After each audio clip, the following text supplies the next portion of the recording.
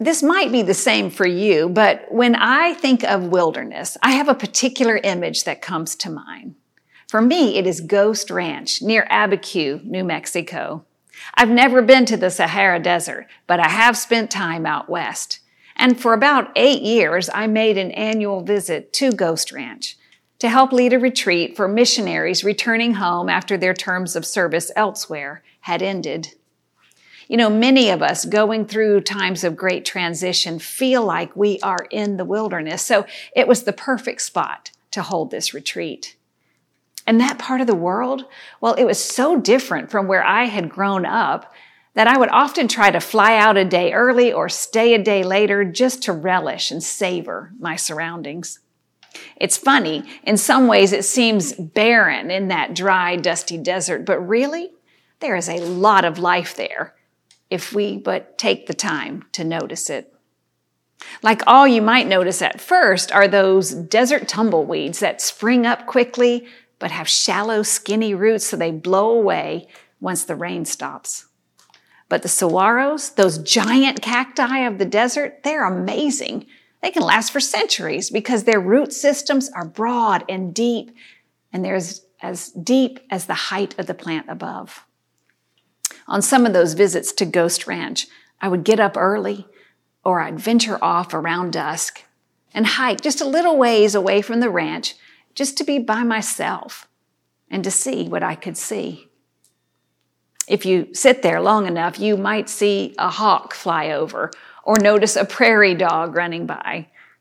And if you're out there in the evening as the moon rises, you might marvel at the vastness of the starry night. And you begin to realize with great somberness that you are a very small part of the galaxy. It's quite humbling to ponder that moment of truth. And I have to admit that I wouldn't have to be out there very long by myself in that dry, dusty place before I got lonely and felt scared and lost. Yes, in the midst of that harsh landscape, the desert has a way of stealing one's self-confidence. It reminded me of my mortality, and the words we share every year on Ash Wednesday would come to mind. Remember that you are dust, and to dust you shall return. Friends, today is the first Sunday of Lent. It is a 40-day spiritual journey that invites us to walk with Jesus towards the cross and the resurrection on Easter morning. Every year we begin in the wilderness, which can be a terrible place to get lost or lose your bearings. But it can also be the place to find God and find ourselves and find that we are not alone. So to begin, let's think about the significance that the wilderness holds for the people of Israel. Israel wandered for 40 years in the wilderness, learning to trust God as they headed to the promised land. Elijah spent 40 days there before hearing that still small voice of God on the same mountain where Moses spent 40 days listening to God give the law. And now we have Luke's story about Jesus' 40 days in the wilderness, strategically located between his baptism and the launch of his public ministry. That's right. Still dripping wet from his baptism, Jesus finds himself in the wilderness, where for 40 days he was tested and mightily tempted by the devil. In truth, the wilderness is not usually a place we choose to go. Indeed, the wilderness can be a frightening place that seems to whisper from the shadows, you are all alone. It's usually not a place we choose to go. Yet sooner or later, we who are Christ followers will find ourselves there. Recently, I read something by Jim Harnish, the former senior pastor here at Hyde Park, and he put it this way: sometimes we are forced into the wilderness by circumstances over which we have no control. Wow, things over which we have no control, like, a pandemic that encircles the globe, or disruptive social change that causes us to surrender our position of preference or power, or the humiliation of a moral failure, or the devastating invasion of the people of Ukraine, or like the death of a relationship, or even the death of someone we love. Changes over which you and I have no control take us to places where we would not choose to go. Yes, there are times we find ourselves in the wilderness like Jesus. So I wonder, where have you experienced the wilderness in your own life? Perhaps it was in a hospital waiting room, or on the other end of a telephone line, hearing difficult news. Wherever that place is for you, 40 years, 40 days, 40 minutes, wilderness time can feel really long. For Jesus, it was a time of self-examination and preparation for his future ministry, a time for him to choose the way in which he was going to live out his baptismal call as God's beloved. So imagine Jesus is incredibly hungry after not eating for so long. I mean, hungry, not the I'm bored, so I need to eat something hunger, but he's starving. His body's weak. His belly is beyond grumbling. He is in need of sustenance. And it's no wonder that the first thing the devil does is pull a loaf of bread out of his backpack of temptations. Seriously, the devil comes with some very tempting offers for Jesus in this time of need: to turn a stone to bread and thus satisfy his hunger, to worship the devil and gain influence over the whole world. Such power dangled before Jesus. And finally, a taunt to test God's promises in a free-for-all faith experiment. These, all of them, Jesus rejects, preferring instead simply to trust God. Now, I would venture to guess that it's not very often that we, any of us, find ourselves tempted in these ways, but it does warrant some time to ponder these temptations. What was it that helped Jesus resist? I mean, even in his hunger-induced situation, what helped him resist was that he remembered. Jesus remembered Moses' interpretation of the way God was at work in the lives of the people through their experiences of hunger in the wilderness. Jesus remembered the past. That's right, he remembers. And he stands on the faith of his ancestors, and he finds their words to be rock solid in the face of temptation. As one Lutheran pastor put it, Jesus might not have anyone with him in the wilderness, but he is not alone. How about you? How do you tell that lying talk in your head to scram, to beat it? What helps you stand firm in the face of your own temptations? I think that sometimes our greatest temptation is to believe that we are alone, that God has simply abandoned us and God cannot be trusted.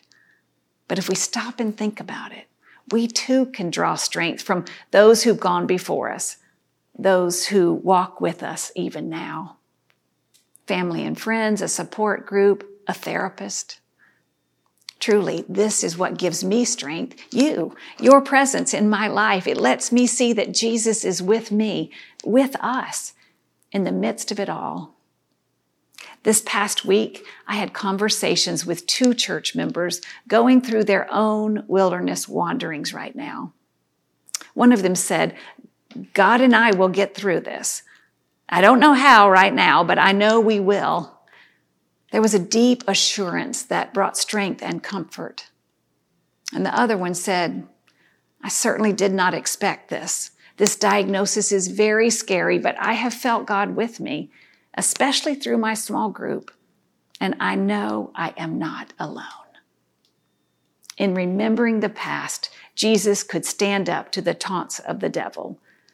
And knowing that Jesus is with us in the wilderness, I think it helps us do the same. But I want to say that sometimes going through the wilderness, especially the wilderness of anxiety and depression, well, it can take a really long time. So allow me to share a story of wilderness from an Episcopal priest, Chris Garada. These are his own words. Thinking about a true wilderness experience makes me think of my grandfather. He was a very good man, a child of the Great Depression. He served courageously in World War II. And after returning home from the war, he met a feisty young lady who would become his wife for over 60 years. And together, they had 3 daughters. My grandfather was a quiet man, a very hard worker who became a successful business owner. He had all the things he was supposed to have and lived the kind of life people worked hard to build. Life was good.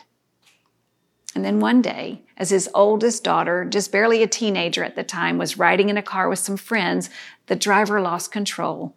The car flipped off the road. All 4 passengers were thrown out. 3 of them walked away from the accident, but the car rolled over Nancy. She was rushed to the hospital and did not survive. In an instant, the life they had built changed forever.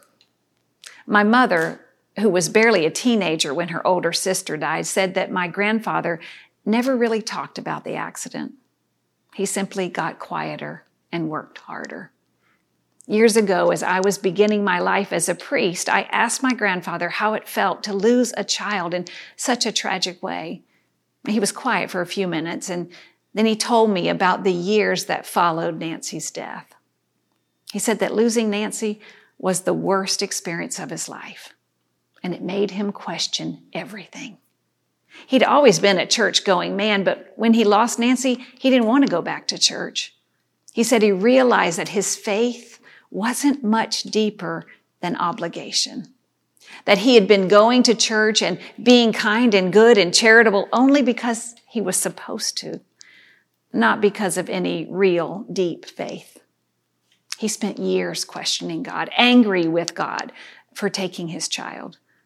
He was confused and hurt, and the anger was overwhelming. He was truly in his personal wilderness. And then one day he said something changed. It changed inside of him. One day he realized that his anger and hurt were all because he thought he knew how life was supposed to work. He thought that if he lived a good life, an upstanding life, if he worked hard, then he should expect, even deserved, good things in return. And he finally realized that he had been cutting a deal with God rather than trusting God. He finally realized that he'd been cutting a deal with God rather than trusting God. He told me that he realized he had a choice. Either he could ignore God's presence in his life and let anger control him, or he could accept that God was there, that God was always there, and trust that God's presence was with him was all that he really needed. My grandfather had been in the greatest wilderness of his life, walking a journey that was raw and exposed, and he was tempted with the most significant of temptations, that God cannot be trusted, and that he was all alone in his wilderness. The truth is that there's a direct link between trust and temptation. To the degree that we can trust God for our daily needs, our sense of purpose, our identity as a beloved child of God, the temptations of the world have little appeal. But to the degree that we allow our natural insecurity to lead us to mistrust God, we become open to deception and temptation, that life is all up to us, that God is nothing more than a figment of our cultural imagination, and we had better take things into our own hands. For my grandfather, he came to a point when he knew he could continue living in spite of God, or he could open himself up to trust that God was with him, that God loved him, and that God would never leave him. And he said he made the choice to trust God again, even though he knew that building that trust would take time and it would take work, and that he would have to remain faithful, not to God, but to the choice to live with God. And so he did. Choosing to trust God is never easy. And that choice is never made in a single moment. But that choice made each and every day will help create good habits of faith that will give us strength that we need to travel through the wilderness periods of our own lives. Friends, as Jesus' earthly ministry unfolds for us during this season of Lent, the meaning of his baptismal commission is revealed. Barbara Brown Taylor put it like this: yes, he refused to turn stones to bread, though we see Jesus feed the hungry. Yes, he refuses political power, but the proclamation of God's kingdom of justice and peace breaking into our earthly existence is the focus of his public preaching and teaching. Yes, he refuses to jump off the temple to see if God will send angels to catch him, but Jesus goes to the cross, confident that God's will for life will trump the world's decision to execute him. It's not about avoiding death, but about living into the fullness of life, trusting that God is with us and that we are never alone. Will you pray with me? Thank you, God, for reminding us that we are not alone in whatever wildernesses we find ourselves. Not only do we have a community of faith, we have the promises of God and the communion of saints who've gone before us. And we, like you, Jesus, do not head into the wild without feeling the waters of baptism dripping down our foreheads, without hearing that we too are God's beloved. May we go into this season of Lent confident that you can be trusted and that you walk the way with us every day. Amen. It is a gift and a privilege to walk the way together. And your generosity enables us to make God's love real in a multitude of ways, locally and globally. Please join us in supporting the ministries of this church. You can give online, you can text, you can mail a check. Thank you for your generosity.